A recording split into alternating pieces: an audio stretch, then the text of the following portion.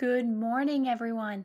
Today is Friday, November 4th, and it is actually 6 a.m. for me. And I know some of you are probably thinking, why are you recording an episode at 6 a.m.? Well, today's Friday, and I know I have a lot of appointments today, and I'm going to be busy tonight, and I still wanted to dive into God's Word today.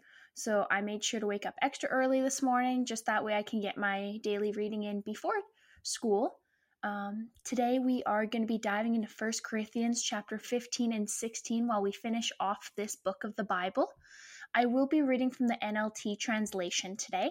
So if you have that translation or you have your Bible version that you would like to follow along with, now is the time to open up to 1 Corinthians chapter 15.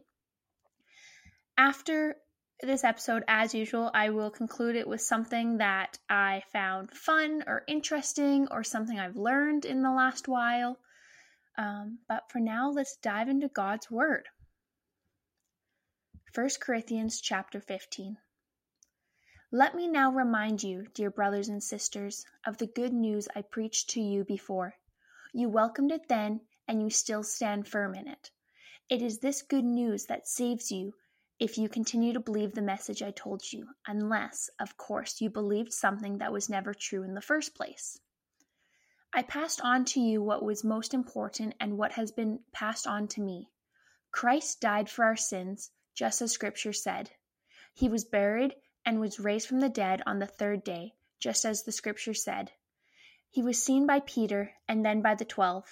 After that, he was seen by more than 500 of his followers at one time, most of whom all still alive, though some have died. Then he was seen by James and later by all the apostles. Last of all, as though I had been born at the wrong time, I also saw him. For I am the least of all the apostles. In fact, I am not even worthy to be called an apostle, after the way I persecuted God's church. But whatever I am now, it is all because God poured out his special favor on me, and not without results. For I have worked harder than any of my other apostles, yet it was not I but God who was working through me by his grace.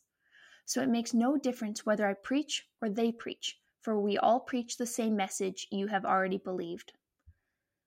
But tell me this, since we preach that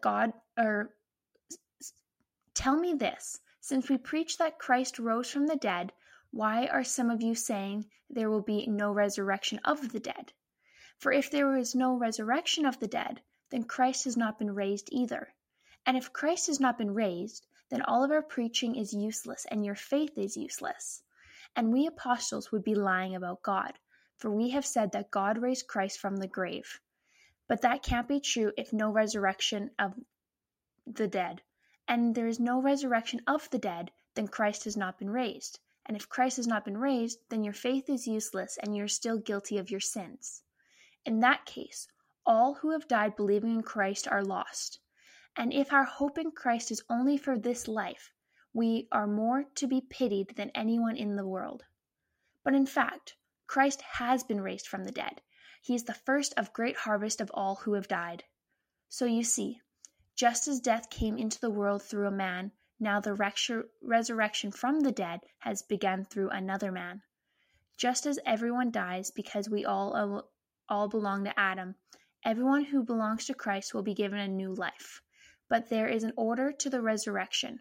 Christ was raised as the first of the harvest, then all who belong to Christ will be raised when he comes back. After that, the end will come, when we will turn to the kingdom over to God the Father, having destroyed every ruler and authority and power. For Christ must reign until he humbles all his enemies beneath his feet. And the last enemy to be destroyed is death. For the Scripture says, God has put all things under his authority. Of course, when it says all things under his authority, that does not include God himself, who gave Christ his authority.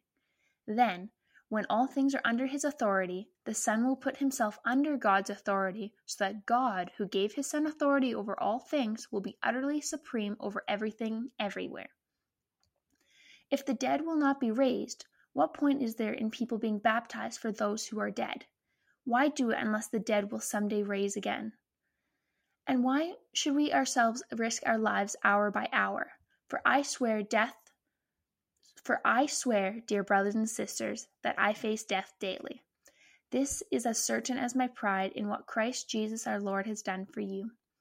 And what value was there in fighting wild beasts, those people of Ephesus, if there was no resurrection from the dead? And if there is no resurrection, let's feast and drink, for tomorrow we die.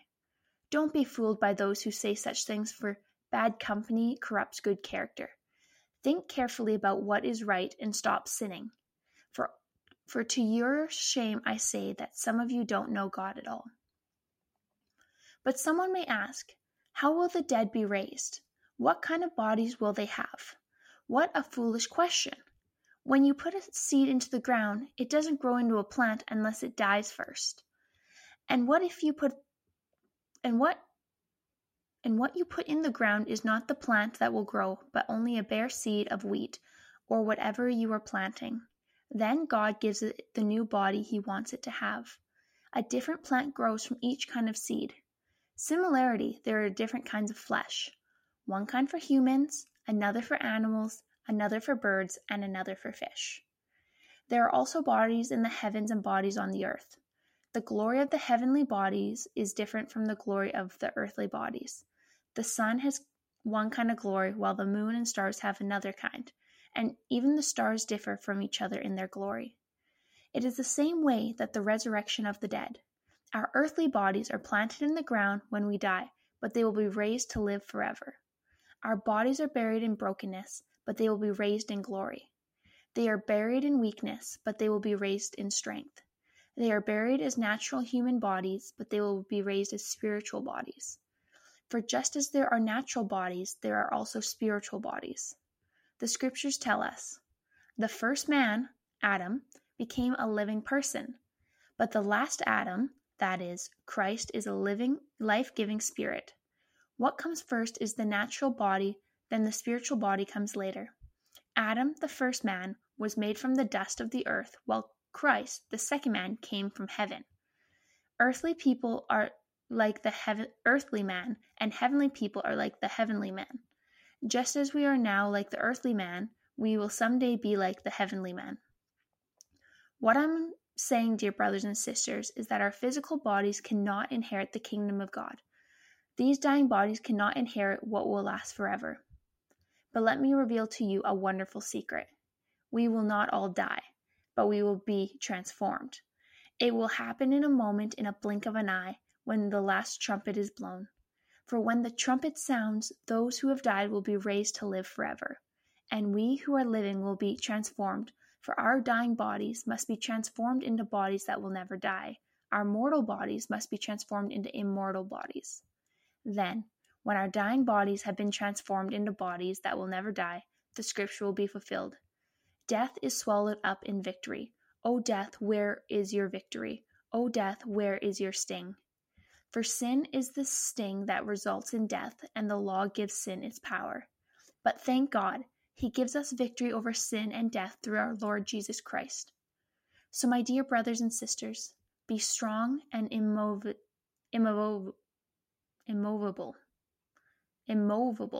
Okay, sorry. So it says, so my dear brothers and sisters, be strong and immovable.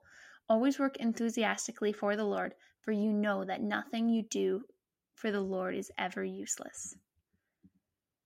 1 Corinthians chapter 16. Now, regarding your question about the money being collected for God's people in Jerusalem, you should follow the same procedure I gave to the churches in Galatia.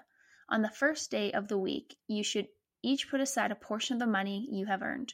Don't wait until you get there and then try to collect it all at once. When I come, I will write letters of recommendation for the messengers you choose to deliver your gift to Jerusalem. And if it seems appropriate for me to go along, they can travel with me. I am coming to visit you after I have been to Macedonia, for I am planning to travel through Macedonia. Perhaps I will stay a while with you, possibly all winter, and then you can send me on my way to the next destination. This time I don't want to make just a short visit and then go right on. I want to come and stay a while if the Lord will let me. In the meantime, I'll be staying here in Ephesus until the festival of Pentecost. There is a wide open door for a great work here, although many oppose me. When Timothy comes, don't intimidate him. He is doing the Lord's work, just as I am. Don't let anyone treat him with contempt. Send him on his way with the blessings when he returns to me. I expect him to come with all the other believers. Now, about our brother Apollos. I urged him to visit you with the other believers, but he was not willing to go right on. He will see you later when he has the opportunity. Be on guard. Stand firm in the faith. Be courageous, be strong, and do everything in love. You know that Stephanus and his household were the first of the harvest of believers in Greece, and they are spending their lives in service to God's people. I urge you, dear brothers and sisters, to submit to them and others like them who serve with such devotion. I am very glad that Stephanus, Fortunus, and Achaicus have come here. They have been providing the help you weren't here to give me. They have been a wonderful encouragement to me as they have been to you. You must show your appreciation to all who serve so well. The churches here in the province of Asia send greetings in the Lord, as do Aquila and Priscilla, and the others who gather in their home for church meetings. All the brothers and sisters here send greetings to you.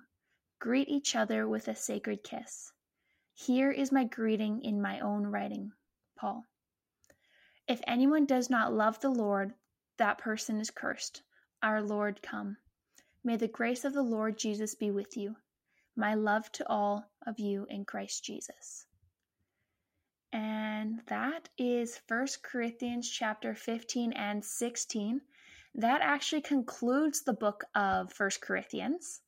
I do want to apologize for my stumbles here and there, as we all are human and we make those mistakes, and it's those mistakes that make us grow. There's the whole saying, you learn from your mistakes. And I just want to realize and remind myself here that we are human and that I am going to stumble over my words every once in a while, and that since I'm not brand new, but I'm still newish to the Christian faith, as I was not raised in it. So some of these names of places I'm not very comfortable with pronouncing, or just pronunciation of some words. So if I am mispronouncing a word, I do apologize. I am working on this as I go. But that concludes today's message. Anyway, I am wanting to share with you this website I found. So this website I found is actually called On This Day. And the thing about this website, On This Day, is it actually is really cool because it actually shows you what happened on today's date. So November 4th, it actually will say to you, on November 4th, this is what happened in history. And it actually has different categories. So you have historical events, you have film and television, you have music, you have sports, you have famous birthdays, you have people who died. And so if you ever just what happened on this day, or you want to look up what happened on my birthday in history, or what's happening today, it's definitely a good website. And it's literally just called onthisday.com. And so I'll just bring up the website here. But I am here. So with this let's use today's date of November 4th. So an example of this is in 1879, African-American inventor Thomas Elkins patents the refrigerating apparatus. Or in 2008, Barack Obama becomes the first African-American to be elected president of the United States, defeating Republican candidate John McCain. So there's all different things that you can look at here as well. Some famous birthdays that are happening today on November 4th is Will Rogers, Walter Cronkite, Art Carney. So that's just here is, it's actually Matthew McConaughey's birthday as well. But that concludes today's message. I hope you guys have a happy Friday and enjoy your weekend as it comes up. Anyway, good night, or not good night, everyone. Have a good day, everyone.